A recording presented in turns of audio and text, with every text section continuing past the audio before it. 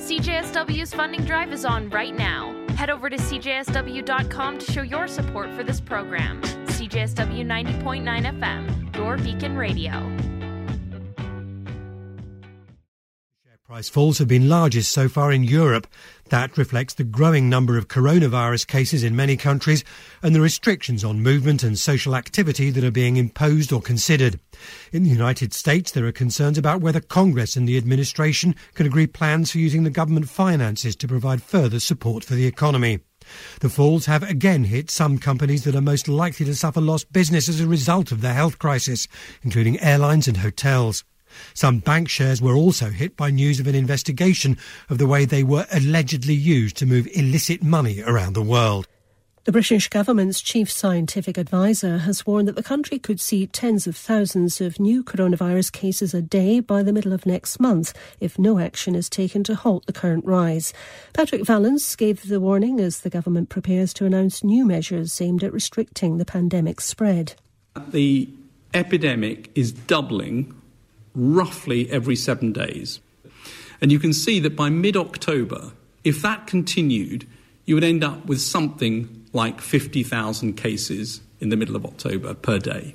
50,000 cases per day would be expected to lead a month later, so the middle of November, say, to 200 plus deaths per day.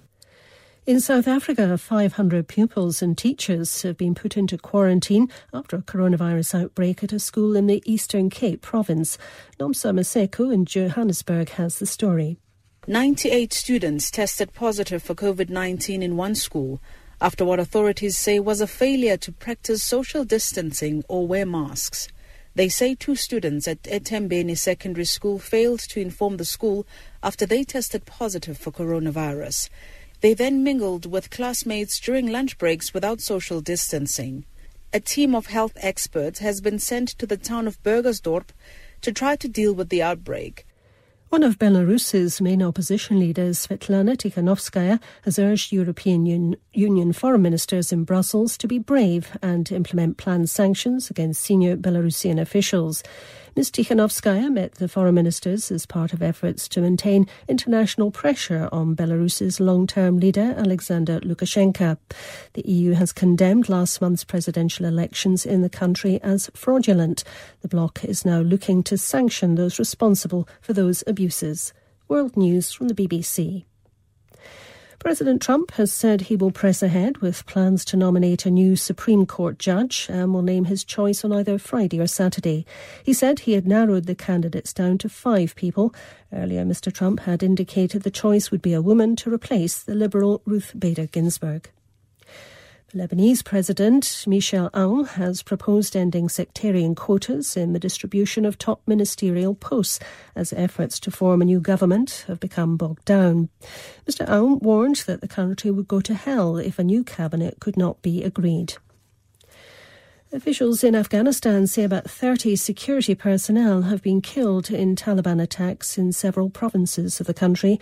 The escalation in violence came even as the two sides began their peace talks in the Qatari capital Doha earlier this month. With more details, here's our South Asia editor Ambrasan Etirajan. The ongoing violence highlights the challenges facing the Afghan peace process. Dozens of people, including soldiers and civilians, have been killed since the two sides announced the beginning of the talks in Doha. There have been increasing calls for a ceasefire or reduction in violence so that the two sides could focus on the formal negotiations. But the Taliban have refused to declare an immediate ceasefire. A small group from the two sides has been trying to work out the agenda and schedule for the formal talks. But the government and the Taliban are set to differ on some issues, and the continuing violence is likely to put more pressure on the negotiators. The authorities in Botswana say the mysterious deaths of hundreds of elephants in the country were caused by a toxic bacteria. A senior wildlife official confirmed that the animals were killed by cyanobacteria, which occurs naturally in standing water and can grow into large blooms known as blue-green algae. Many of the dead elephants were found near watering holes. That's the latest BBC News. Good afternoon. What's going on? Hello, everybody. My name is Asad Ali Bik. I'm Muhammad Ali. And you're locked in for the next hour to the CJSW's SU Weekly. This is 90.9. Good morning, everybody. The time right now is 11:05. It's not the morning anymore.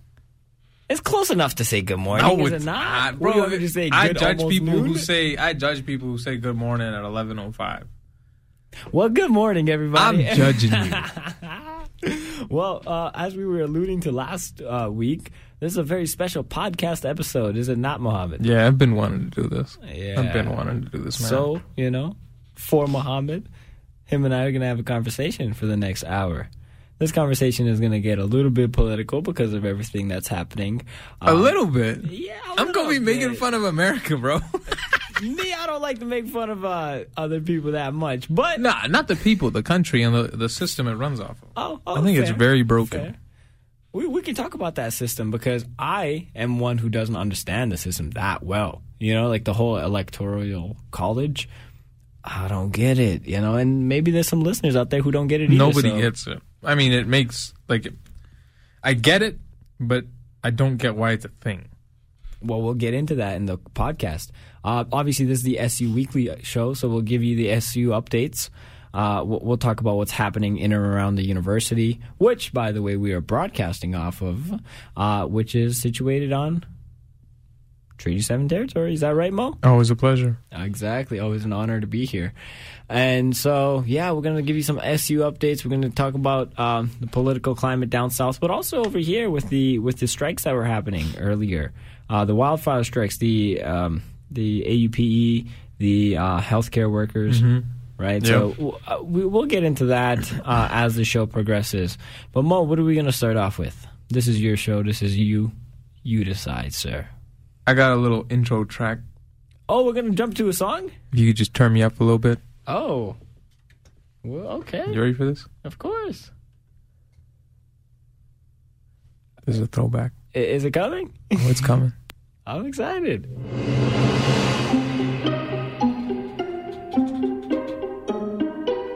This is our intro track. Okay, I dig it. You ready for this? I'm listening.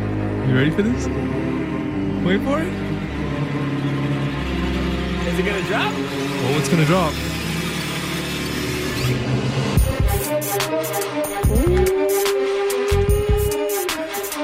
Oh, y'all can just see Muhammad. He's putting in some moves. Oh, this boy is dancing in the studio. Oh, man.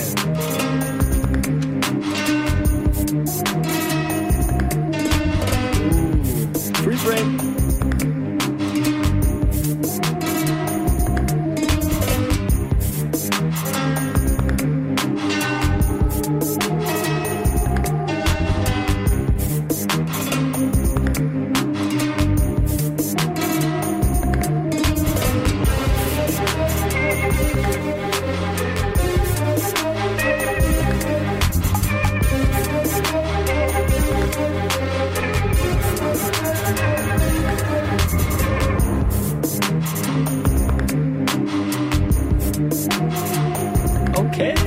Okay. Oh, no. Do you know where this is from? GTA? Yeah, GTA 4. Oh, man. Wow. That's the Soviet connection. This is GTA 4. Nico, right? Yeah. Nico Bellic. Nice. And let's go bowling. Wow. GTA 4. That was the first game in a long time that they dropped, eh? Yeah. Because, if my GTA is correct here, they went 1, 2, 3, San Andreas, Liberty City Stories, Vice City. Yeah, Miami Vice. And then they took a break for a while. Yeah, and then they went GTA 5. No, 4, GTA 4. Which is this song here. And then 5. Apparently 5 online is crazy. My little brother still plays that, bro. He goes on like heists and whatnot online. My youngest brother, he said there was some sort of bug in the system. And he got like $1 billion in like online money for nothing. Like he didn't pay anything from what he told me. But he said his account got locked out. They tracked him and they said, like, what's going on here? How'd you get this? Well, that game better be good because, I mean, they haven't released a new GTA in a while. Yeah, but it takes time. It takes time. Like if you study how they make games, and you understand how complicated Grand Theft Auto 5 was to create, with the missions, each character profile, the side missions, these heists that you're talking about online. The online side of the game is a completely different story. Like, the thing with online is that they continuously develop it, right? So they're coming out with new features. So, like, a good example is Warzone, right? So Warzone is Call of Duty. So it's a game that Activision had put out, and it's related to Call of Duty.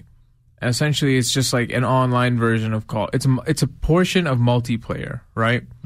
But it's different because it's got this like battle royale vibe to it, where you're a team of 4, or you can be up to a team of 4, and you play against like 120 other people on a huge map. Yeah.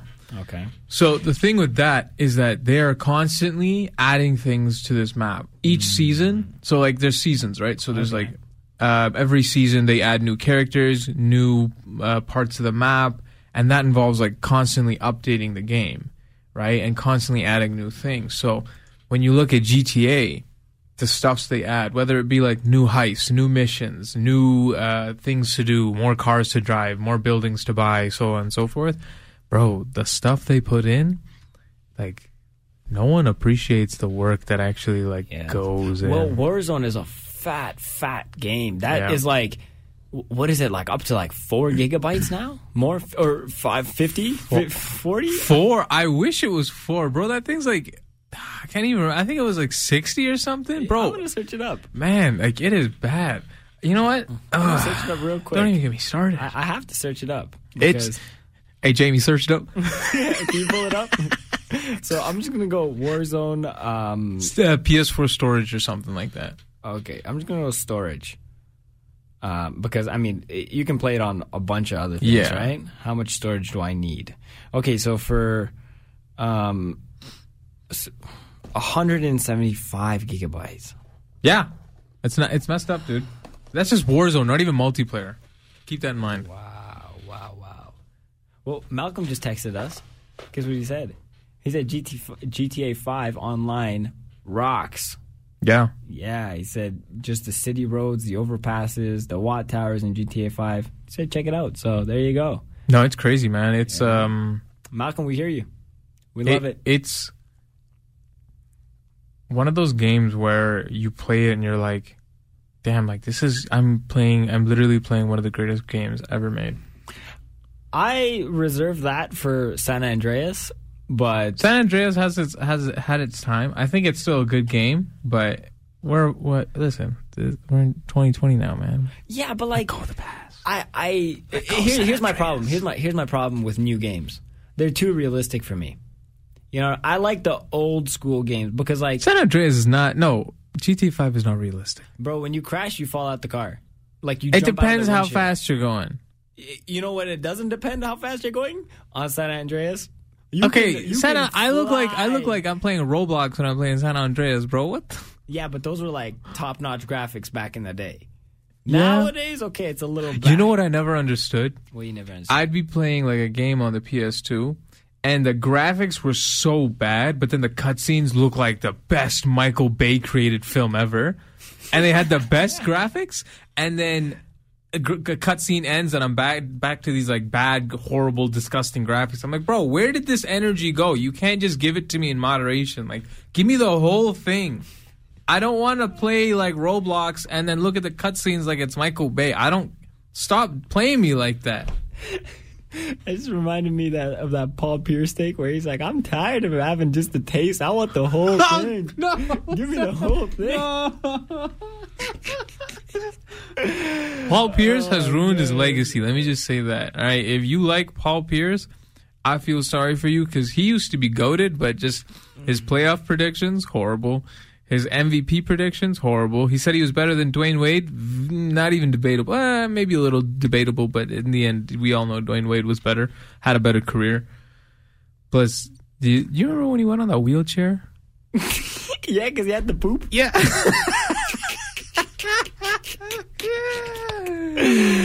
Oh, man, we got to tell the story just in case people don't know it. Okay, so Paul Pierce, for those who don't know, give me some context. He's a basketball player, very great basketball player, NBA champion. Yeah. You know, he played for the Boston Celtics. Yep. You know, 34. He's great.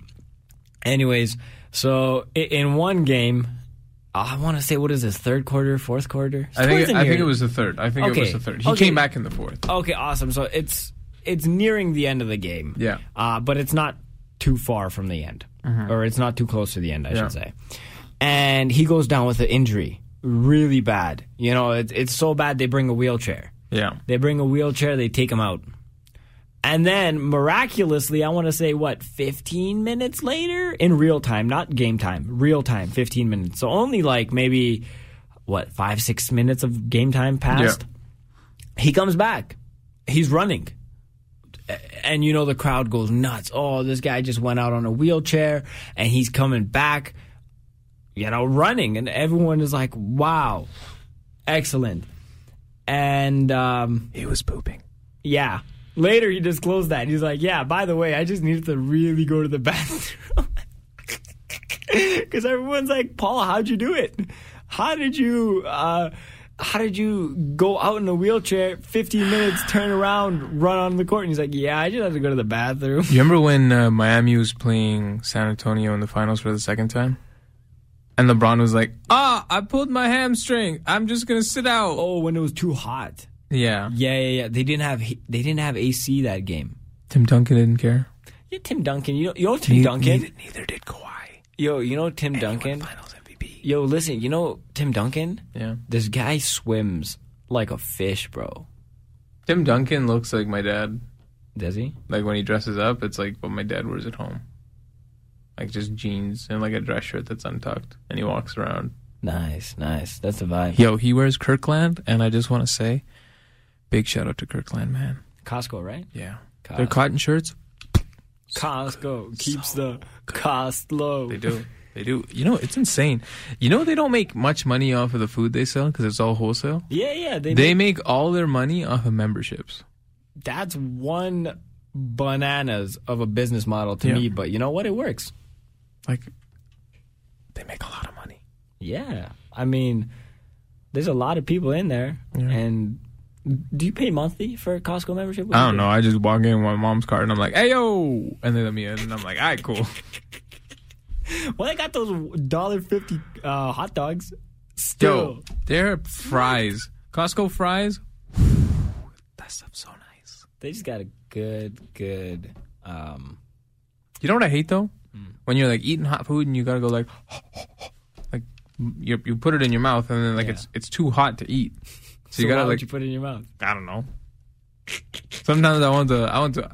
I'm tired of having this. I want the whole thing. What Paul Pierce? This is like a philosophical dilemma here. Okay, you can either go quick and get the good taste, but it comes at a cost. You burn your mouth, your taste buds are gone for a week. Nah, I mean, you know the tongue is the quickest organ to heal. It's the strongest muscle too, is it not? I don't know. All right, let me flex mine. Put a barbell on there. 1, 2, bro. 3, I be working out my tongue whenever I eat food, and I eat food regularly.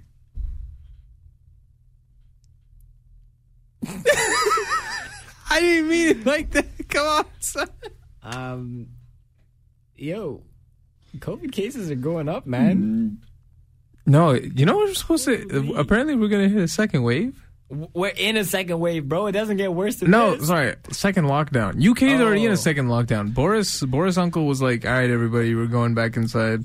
You say Boris uncle? Yeah, that's what they call him over there. This is the Pakistani people call him Boris Chachu. I would understand Corbyn uncle, you know, but Boris uncle? Boris Chachu.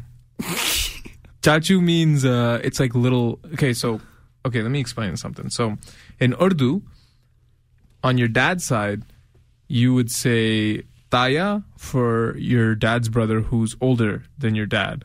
And then you'd say Chachu for your dad's younger brother. So they both mean uncle, but one is like older uncle and one's like little uncle. Specifically on your dad's side. Yeah. And then on my mom's side, you'd say, so you'd say khalu.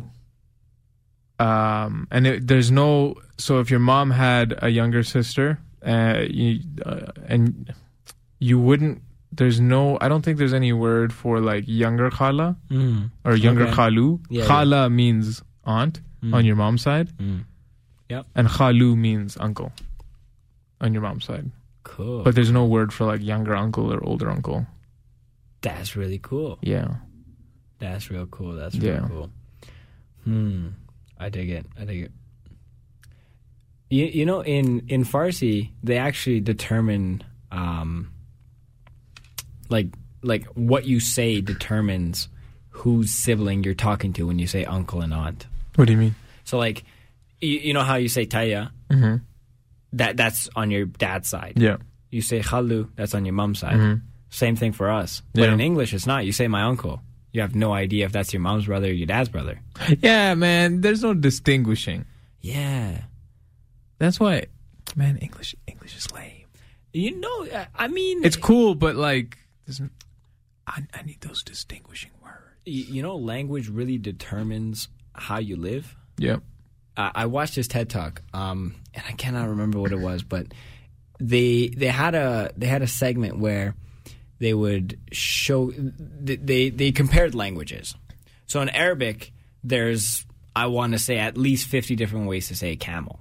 Oh yeah, I saw that. Right? That was crazy Because of how dependent they are on the camel. For example, there's a difference between saying a camel that drinks water every 2 days versus a camel who drinks water every 3 days. Because, I mean, and you got to keep this in mind, if you're somebody who needs to make a journey for 3 days, you need a specific type of camel. Yeah. So you can't just say, hey, do you have a camel for sale? You need to have this specific camel for sale. Yeah. Right? And so, you know, there's a lot of ways to say it. But there are countries that don't, or languages, I should say, that don't have left and right. They use directionals. So north, south, east, west. That's crazy. So depending on which way they're facing, if you tell them to, like, you know, tie your left shoe, you'd have to say tie your northwest shoe, depending on how they were situated.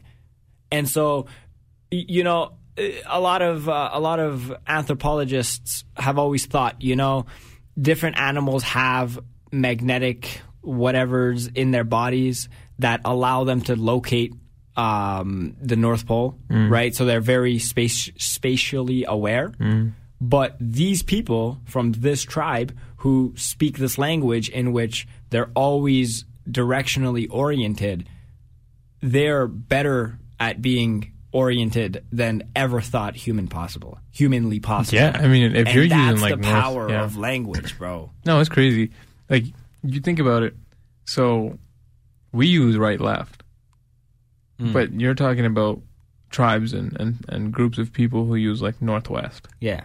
And southwest. Or northwest, southeast. I don't even think that's never eat sour water. Yeah, bro, northeast, southwest. South, east, west. No, it goes never eat sour watermelons. There you go. Sure. That's how I learned it. I dig it. So they use that. Yeah. That's crazy. For everything. Like, can you pass me the northeast piece of paper? Bro, that's so... That is like... I feel like that would be... I mean, it's probably easy for them to learn because it's ingrained in their culture, but for me... Yeah. Bro, okay. And I mean no disrespect to these people when I say this, but like the closest interaction I've had with saying something like, oh, northeast, southwest is like... So on Warzone, on the mini-map, or just above the mini-map, there's like this compass, right? And so if you're getting shot, it tells you where you're getting shot from. And I struggle with using that, and it literally tells you if you're getting shot from north and to like what degree, or south, what degree, and so on and so forth. That's right. And I still mess up. And it shows me. So it just goes to show that like people who do that, like that is crazy, man. Yeah, it's amazing what the human mind and the human condition can be conditioned to do. You know? Absolutely. And like in Warzone, have you ever watched like pro gamers, like streamers? I am a pro gamer. Oh, excellent. Streamer. Well, but yeah, I have. Well, like when they get shot, they'll give you like specific. They are so good at communicating. Yeah. And they'll tell you exactly where it's coming from. I get shot and I'm like, I'm getting shot from over there. Literally, you know how many times my friends get so mad at me when I play Warzone? Because I'll be getting shot or I'll be shooting someone and I'll do one or two things. I'll either just go silent and I'll just like, just play the game and no one understands what's going on because I'm not talking and everyone's like, Mo, what's happening? And I'll just be like, downed him. Got him. Full killed him. Team wipe. Downed him. Downed him?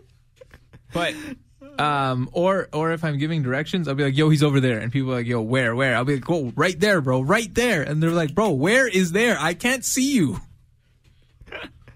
Yeah, I think I'm gonna start a Twitch stream because then people will be able to see what I mean. Because if people saw me playing the game, and they saw my hand movements and then like what I was doing on the screen, they'd be like, "Bro, he's right there. He's right over there."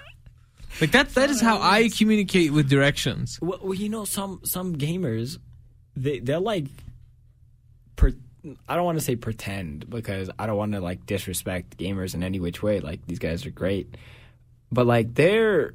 Like in war, when they go play games like Warzone, they use that kind of language. I don't know, man. Like, yeah, okay, so there's some cool gamers out there. Tim the Tatman, Nick Merckx, Stody. I watched this guy, his name is Marlon. He's from Ireland, and he makes the funniest video. I watch it for the commentary, to be honest. Like, he's a really good gamer, don't get me wrong, but the commentary on the gaming, that's 90. Bro, honestly, I feel like 70% of the reason you're popular on Twitch or gaming streams is because of your like personality. If you have a bad personality but you're a sick gamer, bro, you are gonna be a horrible Twitch streamer because no one's gonna care. You watch AOC Twitch stream? No, she played Among Us. Yeah. Ilan Omar and a few others. Yeah. I'm goated at Among Us. Just saying. Like I am. She won her race. Yeah. Like by a landslide. Yeah. Both of them. U.S. elections. We should probably talk about that. Right. Yeah. Bro. How fast do you think you can count ballots? Honestly, I can't count to... If I write down like 1 to 20, I have to like count it like 3 times because I swear to God I'll mess it up somewhere along the way. So you're from Arizona? Yeah. No, I'm from Nevada. Nevada, yes. It makes sense. My younger brother's from Nevada, so I don't know. Maybe it was because I was down there, so I was probably exposed to whatever. What are you doing in Nevada? My younger brother was born there. Why? I don't know. My mom was just like, all right, we had a kid in Canada, America. And so he was just born there. You guys lived there for a bit? Yeah, I've lived in America as a youngin'. I moved. Okay, so let me. So my mom came to Canada in 97 in Mississauga. No, what was that city? Scarborough. There we go. Scartown. Yeah. We know this. Scarbs. So then a year and some time, my younger brother Bacher was born in Reno, Nevada. And so we chilled. I know where Reno is now. Yeah. So we chilled in Reno. I don't even know how long we were in America for, but I know we chilled in Reno. I mean, we had to. Dude was born there, so we couldn't just dip out. Like, all right, peace, we're going back. No. So we chilled in Canada for a bit. Got the citizenship. No. I got the keys. Secure the bag alert. You know a lot of Russians do that?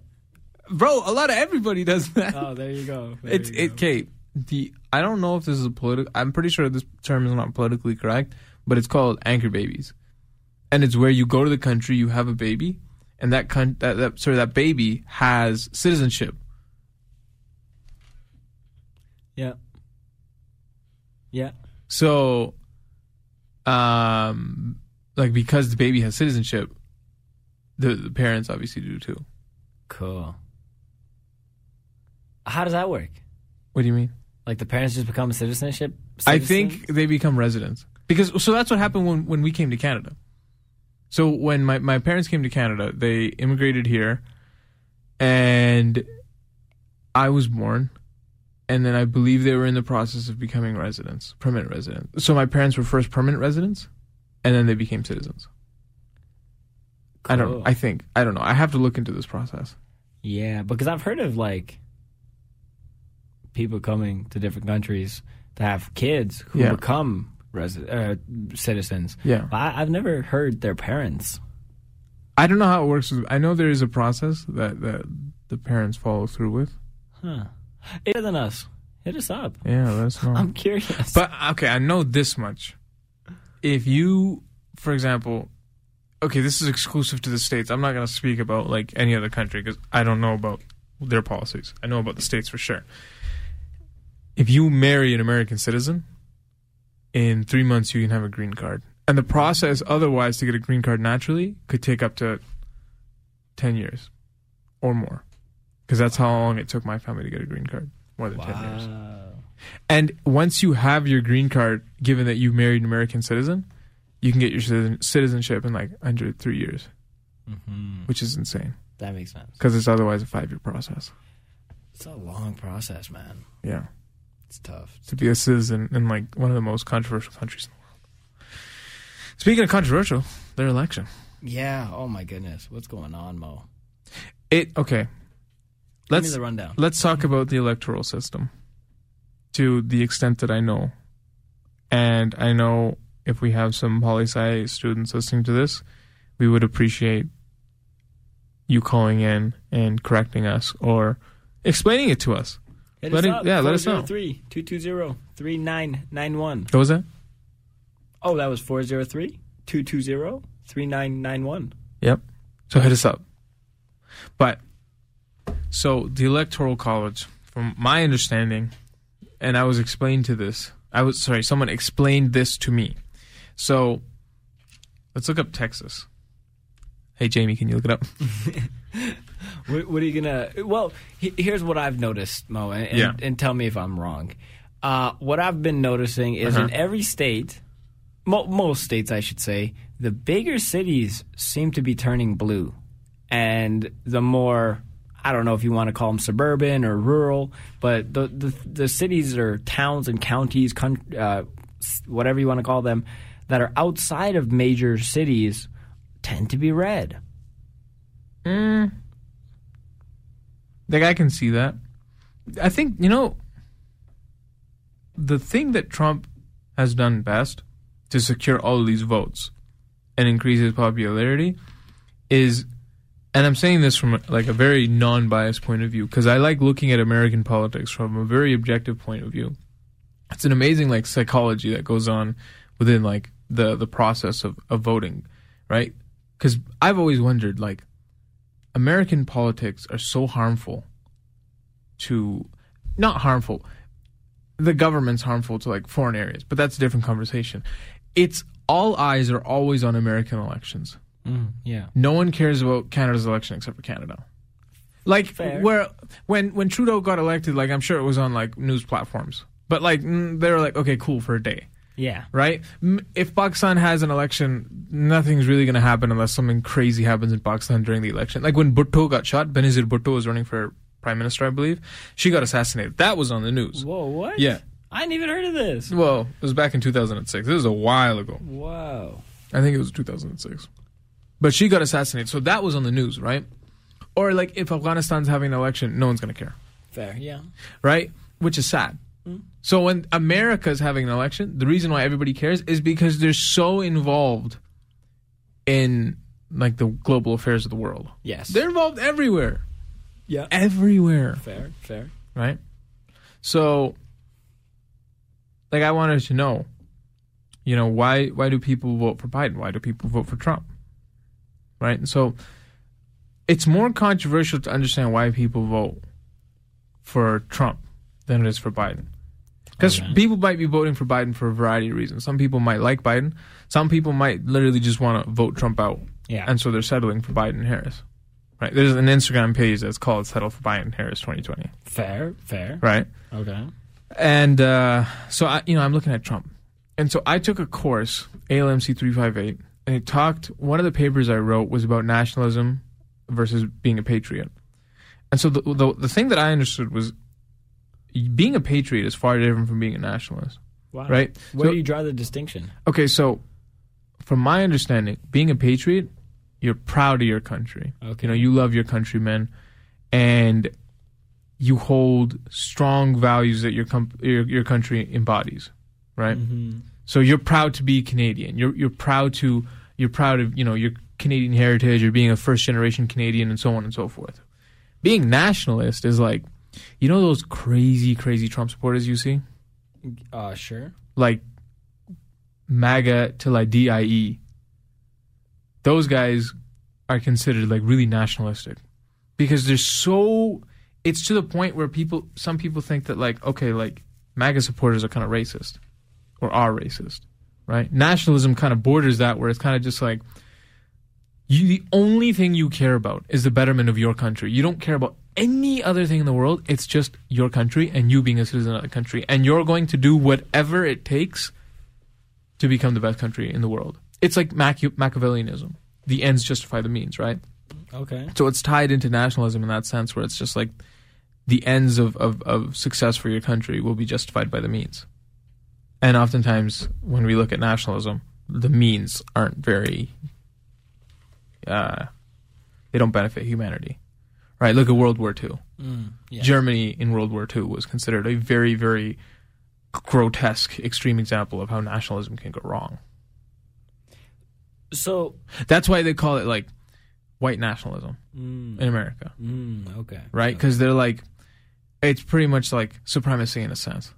So, again, like, could I not call those people patriotic? You can.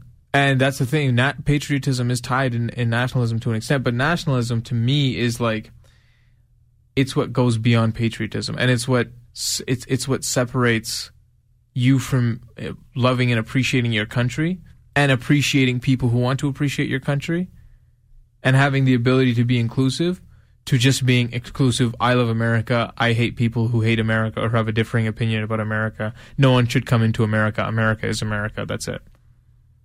Very interesting. And so Trump has this like, he borders between patriotism and nationalism from what I've seen. Because he has to... Look, the reason I say that is because I've seen a lot of his interactions with the media.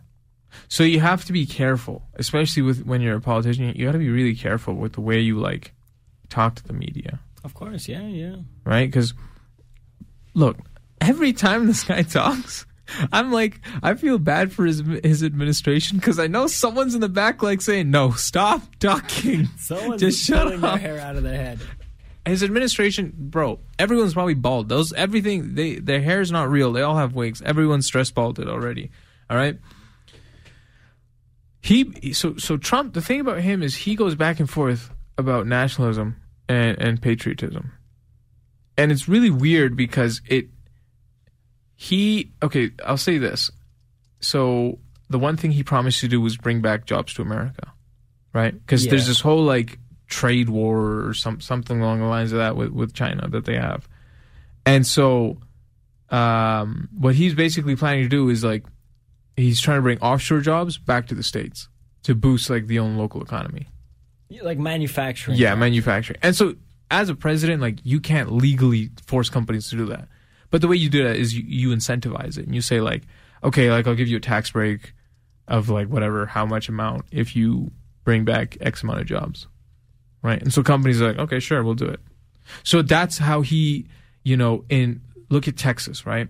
Or look at Michigan. Michigan is one of those states where you have car manufacturing plants. Oh, yeah. Those were GM's headquarters. Like back in the 90s, Michigan was booming. Of course, yeah. Like it was on fire. Yeah. It was crazy. Like if you were working in Michigan in the 90s, like, bro, you were set. But then, they started outsourcing these jobs because they were like, we can get labor cheaper overseas. Yeah. Right? And then everybody just lost their job. And now you look at cities like Detroit, nothing. Flint, Michigan, nothing. It's a crisis there. Yeah. Right? And so that's how he appeals to these people because they're in bad situations and he makes it seem like it's slightly better. And so that's why he, economically better, that is. Yeah. Yeah.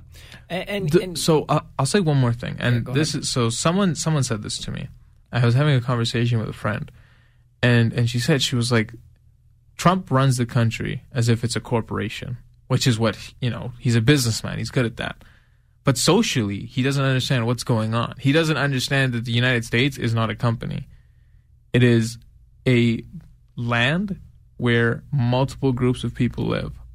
And you need to cater to those multiple groups. You need to hear them out. You can't just silence them and think that if the country's doing well economically, that's fine. Exactly. And see, along the same lines there is where I kind of speak to people, because I like you, I like to keep an open mind. I talk to people who have all sorts of points of views, and they say, yeah, well, let's look at the policy.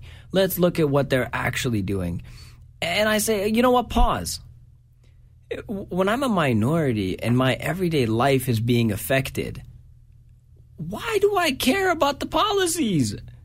Like, my life matters more than just financial gain. Mm-hmm. The social aspect of life is huge. I don't need to explain that to you. So yeah, I'm just like, man, as somebody who is being affected by this day to day, I don't care about the specific policies. So if you're wondering what the specific policies are, understand the privileged position that you're in. That you can do that. That you can say, you know what, I understand there's some problematic things going on, but let me look at the policy. If that doesn't define for you privilege, I don't know what will, bro. No, a lot of people in the States are privileged. Yeah. But you know what? You know what it is in the States in particular that I've realized? The States suffers from classism. There's a huge economic disparity in the States. That's why it is sometimes referred to as a first third world country. I've never heard that, but I like that. It describes it perfectly. It's a first third world country. Yep. Wow. You heard it first on the SU Weekly show. There you go. But the reason it's described like that is because of the vast economic disparity between state to state, city to city, neighborhood to neighborhood. That's fascinating. Look at LA, for example. And I'm sure there's other factors that are incorporated in situations like this, but LA, you got Beverly Hills, and then you got Skid Row. Do you know what Skid Row is? I have no idea. So Skid Row is it's a neighborhood for homeless people and those who are addicted to drugs. Interesting. And then, let me look up how far it is. They're probably not that far. There's that picture of Brazil. This was during the what did they have over there? The Olympics that occurred. Skid Row is 30 minutes away from Beverly Hills. Wow. Yeah. Yeah, it's even worse in Florida, I hear. Mm-hmm. Where they have billionaires living by the sea across the street from rundown neighborhoods. Yeah. Which blows my mind. A Canadian example would be Winnipeg. Okay. Can you elaborate? A lot of people who've lived in Winnipeg have told me that one side of the city is where middle class to upper middle class live, and the other half of the city is it's run down. But the disparity is not. That's what we're talking about in Florida and Los Angeles, are we? Because I don't think there's multi-billionaires sitting in Winnipeg. Oh no! I'm just talking about disparity between So comparatively speaking, in Canada, when I say half of the city, from what I've been told, half of the city is run down to the point where it's crime ridden, and I think Winnipeg has one of the highest crime rates in Canada. Okay. And so when I say half the city's kaputs, the other half is you'll have a nice life there. So that's what I mean. It's disparity. Interesting, right? You have so LA, you got Beverly Hills, 30 minutes away from Skid Row. Okay. It literally overlooks this area that I'm talking about, Skid Row. Yikes. And just like with Rio, Brazil. Yeah. Well, when the FIFA games were going on, exactly. When they had you FIFA had and the Olympics. Billion. How much was that stadium? Oh, a lot. They spent a lot of money on there. Yeah. FIFA Brazil. Yeah, it's Well, while you search that up, let's talk to some people who are texting. So there's some people saying somebody texted and they said this guy's really far out there. He puts a lot of feelings and not a lot of facts. And I assume they're talking about Donald Trump. I'm not sure, but that's kind of when the text came in. But how do you feel about that? You think he talks a lot about feelings and not enough about Trump? facts? Yeah. Oh yeah. I mean, we look at Trump and he's just he does this thing where so if you have a group of people who are frustrated, yeah, the best way to appeal to those group of people is to come at them in a way where it seems like you relate to their anger, right? Mm-hmm. So if I am running for mayor of a city that has dealt with, okay, so there's people in the city and they used to work manufacturing jobs, left, center, right. Those manufacturing jobs got taken away. Not taken away, but they were outsourced, right? And so the people who used to work these manufacturing jobs that earned a living off of this are mad that they had to do this. Okay. So I'm running for mayor, and now I voice my frustration with them and saying, yeah, I think that's bad how you guys lost your jobs. I don't think that's okay. I'm going to bring these jobs back. Yeah. But as mayor, how do I bring the jobs back? What am I supposed to incentivize the companies on like a municipal level that like, hey, like you get free parking if you bring jobs? Like, how do I as a mayor do that?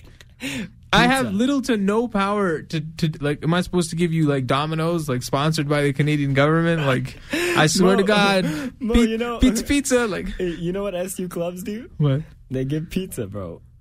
You know, if you're an SU club, you know exactly what I'm talking about.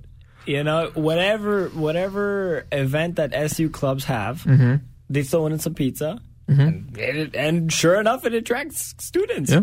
You know, because it works. But power of pizza. But that's how I see this going. Is like if I'm the mayor, this is how I appeal to these people. Is I voice my frustration with their frustration. So it's like it automatically comes off to them as, oh, this guy knows what he's talking about because he's going through. He understands the same thing we're going through. Yeah. It sounds like solidarity. Yeah, exactly. But really, it's just like I'm only doing this so I can get your trust and your vote, and then after it's done, it's like I don't care about you. Yikes. Which is, you know. Oh, Mo, what's going on here, bro? Where? What do you mean? Is the roof done yet? Oh, updates. So the roof in Mac Hall is set to be done by the end of November. It's just there have been a little setbacks because obviously it was snowing for a while, mm-hmm. so it did set them back a bit. But hopefully, the weather's been amazing. So, given that, by the end of November, it'll be completed, and then the washrooms by LDL are going to be completed by the end of December. Okay. So yeah, those are the only two operational updates that I have. That's nice. Well, while we're here, we obviously talk about EDI a lot. That's equity, diversity, and inclusion. And for those of you who don't know, we actually got a new vice provost. That is our inaugural vice provost, equity, diversity, and inclusion. And what she did was actually create EDI awards. So they're actually open right now for students, faculty, and staff. And you can just apply. And you cannot apply. You can nominate others. So that's how it works. So if you know somebody who's doing fantastic work in the fields of equity, diversity, and inclusion, mm-hmm. I highly, highly suggest that you go on the university webpage and just search up EDI Awards U of C, or you can find Dr. Melinda Smith's Twitter. She shared the link on there as well. It's super easy. It's a very accessible nomination form. I think there's something like 7 questions, all short answers that pertain to who the nominee is and what the nominee does. But yeah, the work of equity, diversity, and inclusion, it's hard work, and it's often overlooked because it's not the traditional paid labor work, right? A lot of it is listening. A lot of it is showing compassion. A lot of it is unpaid labor, for lack of better terms. And so it's hard work, man. Yeah, and so if you know somebody that's doing excellent work in it, please take some time to recognize their work because, a lot of the times it's disheartening work, right, Mo? Of course it's work where you know what? It's the reason I say social work is extremely difficult is because one, the work is very tiring. But the reason it's tiring is because of the amount of explaining and understanding that you have to have. You got to explain exactly what you're doing. And sometimes people get it. Sometimes people will be like, nah, I ain't with it. So it's hard. It's hard working in fields like this. And that's why It's extremely important. There you go. It's hard, but it's important. And so that's why if you know somebody doing great work, just take some time and nominate them, because even if they don't win, just that recognition of like, that hey, they're doing something. I see you doing something great, it is enough motivation for them to continue that work and not feel disheartened. Because at every single turn, it's just like, when is it ever going to get easier? Yeah. And, Mo, you and I might not be here in the generation where it's easier, but at least we helped it get that way. Exactly. And that's so hard to keep in mind, like, yeah. It's tough, but it's the road to I'm gonna make something off the top of my head. The road to Rome is not a path that was built in a day. Oh man. I saw a map of all the roads that actually lead to Rome, and it's like bananas how many roads actually go to Rome. What if they just built a road that was actually just in the shape of a banana to Rome? And you could actually be like, that road is bananas, because it literally is bananas. Just be swerving the whole way there. Could you imagine? Mario Kart. Yo, speaking of Mario Kart. Yo, if anyone wants to play me, I will. No. I'll kick your butt, bro. They made a whole new Mario Kart. And I saw this video on Twitter, so you know what? Take it with a grain of salt. It might be fake. I love Twitter. But basically, they're like little... You know how in Mario Kart you go under checkpoints? It's like a little bridge. Yeah. So they give you that bridge, and it's got a camera on both sides.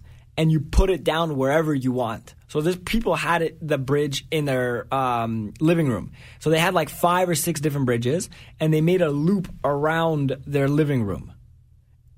And then they put little cars there. The little cars have cameras and sensors. So there's sensors and there's cameras in the cars. So you can make a map based off your living room. But you play on the TV. That's massive. And so you're driving around your living room, but technology that sounds so expensive. Blows my mind. It sounds very expensive. I watched this video and... Oh, man. I'm just imagining all the... if you guys have some time right now, search it up. Go on. I'm sure it's on Google or YouTube or something. I'm sure it is. Just search up Mario Kart in the living room, because it's actually amazing. It is. Wow. It's so funny. Yeah. It's funny because I'm imagining about all the stupid things people can do with this. Like what? I'm not going to get into it. I don't know, man. I feel like they just play Mario. No, definitely. Like, it's a very innovative and a very... it takes a lot of intuition to come up with something like that. And to create software that enables, you to do that is crazy. Like, this is probably going to have very, very, high-tech, camera-sensitive technology. Yeah. Because it has to register everything. Like, this is artificial intelligence. Amazon has a similar idea. So Amazon has a grocery store. And the idea is that the grocery store doesn't have any grocery employees. Right, the one where you just walk out. Yeah, because the camera actually registers what item you're picking up through artificial intelligence. Stuff, though. Huh? That's some Big Brother stuff, though. Like, it is, but at the same... okay with that? You could say that Big Brother stuff's like with Mario Kart 2. Yeah, but Mario Kart, people are distracted because they're loving the game, and people are distracted because they don't have to go to, they just walk out with it. Because the thing is that it shows which product you're buying, and it just charges it to your card. It's convenient. So would there be prices on there? Like, no. There's obviously, it says how much you pay, and so you put it in your card, and as soon as you walk out, it's charged to your card. And then if you just put it back, then so I think how it works is. You have when you shop online, you put things in your cart, right? Yeah. So you pick them offline and add to cart. So when you pick it up in real life, I think it adds to a virtual cloud cart. Oh. And then when you walk out, you purchase it. Holy. That. Yeah. Wow. Yeah. Technology, man. That's crazy. The cloud. The cloud, eh? I think we should just leave it at that, man. Very fruitful podcast. Yeah, Mo. Assad. You like this podcast? I've been waiting to do this, and I'm happy we did it. I feel like Joe Rogan. There you go. We this is one successful podcast in the books. There you go. You ready to play the outro tune? You got an outro tune? Oh, buddy. You ready? All right, run it. My name is Assad Ali Bik. I'm Muhammad Ali. For SU Weekly, CJSW 90.9, we're out. Peace. Easy.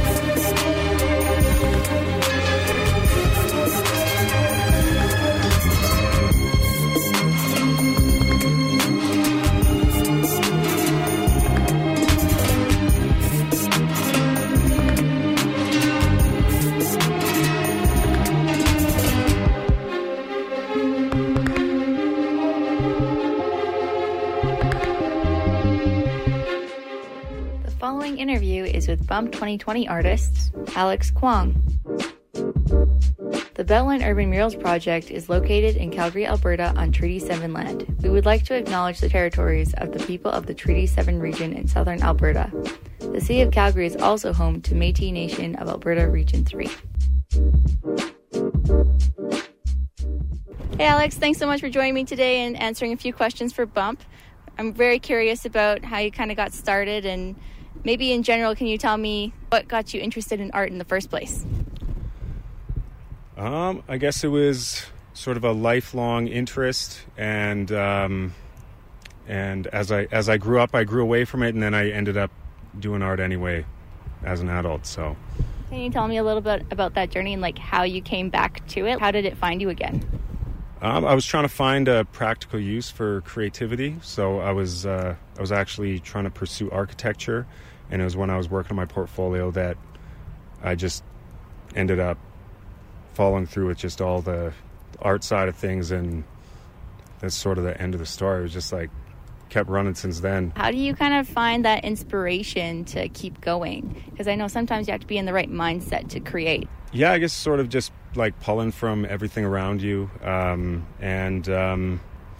mainly what I find now is that it's pretty much just people around me and places I go, and try to put that into the art and share the stories and stuff. Well, maybe that transitions a little bit into our next question about how your piece kind of, you knew somebody and you want to portray her. Can you maybe talk a little bit about the meaning behind that piece that you made for Bump? Yeah. So I wanted to use my opportunity to sort of shed light on some other local artists and stuff. And I've known Simone for little while, and I've always wanted to collaborate with her, so use this opportunity to paint a portrait of her. So in the portrait, it's her holding up her own self-portrait over her shoulder, and so it's sort of like a portrait inception, I guess. Yeah, that's really neat. And I noticed in most of the pictures that you're using spray paint. Is that your main medium that you use? Yeah, for the time being, it's nice, it's quick, it's easy. I've been toying around with some other mediums, so I'm hoping to just keep expanding and keep growing as an artist. And do you usually stick to the same